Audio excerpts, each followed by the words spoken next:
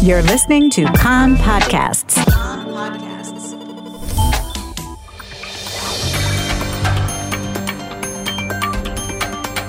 You are listening to the English language news of Kan, the Israeli Public Broadcasting Corporation. Good afternoon. It's 2 p.m. in Israel on Monday, the 29th of May. This is Mark Weiss with the top news at this hour. Students from the yeshiva at Chomesh have relocated the seminary a few hundred meters to a plot on state land inside the former settlement that was removed in the context of the 2005 disengagement plan. The yeshiva, that was previously situated on private Palestinian property, was relocated 2 months after the Knesset passed a bill into law that rescinded the application of the disengagement law to parts of the northern West Bank. An IDF official said that the re-establishment of the yeshiva in Chomesh on state land, 150 meters distance from its original location, was an illegal act. He said that the IDF is subordinate to the political leadership and, consequently, it carried out the instructions it was given. The military official said that the Minister Smotrich had been the person who pushed for the yeshiva's relocation and that he had applied pressure on Defense Minister Gallant. This was the first act of construction in Chomesh in 18 years to be carried out with government authorization and under military protection. The Palestinian Authority vehemently condemned the re-establishment of the yeshiva in Chomesh. The Palestinian Foreign Ministry issued a statement in which it described the act as part of the creeping annexation of the West Bank with the Israeli government's support. An Israeli man aged about 50 was one of 4 people who drowned yesterday in Lake Maggiore in northern Italy. His family has been informed. 24 Italians, British residents and Israelis were celebrating a birthday party on board a boat when it capsized due to extreme weather. Most of the passengers were able to swim to safety. President Yitzhak Herzog has congratulated Turkish President Erdogan on his victory in the Turkish elections.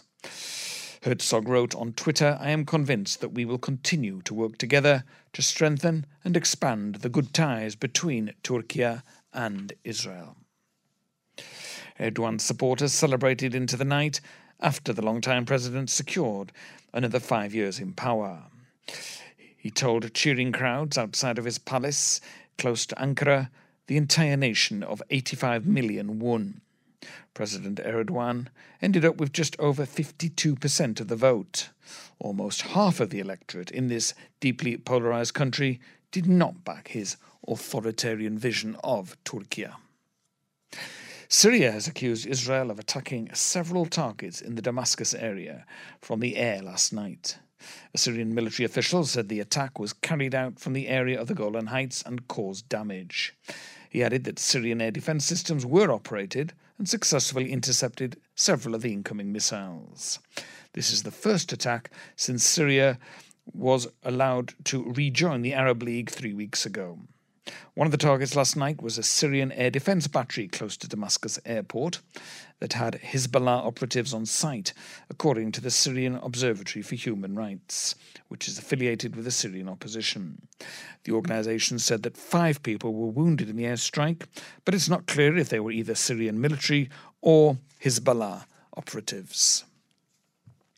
A Palestinian official told Kan Radio this morning that the man who was killed this morning in the West Bank city of Jenin was not a high-ranking officer, contrary to Palestinian media reports. The official said that the man, Ashraf Ibrahim, was a former prisoner who had been integrated into the Palestinian security forces in an attempt to keep him away from terrorist activity. He was paid a salary, but did not hold a clearly defined and steady job. Shots were fired at the troops, along with an improvised explosive device that was thrown. No troops were hurt. Ministers will vote today by phone on an updated motion defining the value of Zionism as a binding value.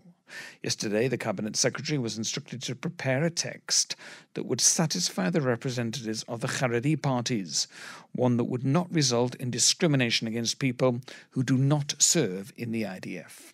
The weather cooler today with the rain dying off this afternoon. Maximum temperatures: Jerusalem and Haifa 25, Tel Aviv 26, Eilat 33 degrees Celsius. That's the news from Kan Reka, the Israel Public Broadcasting Corporation.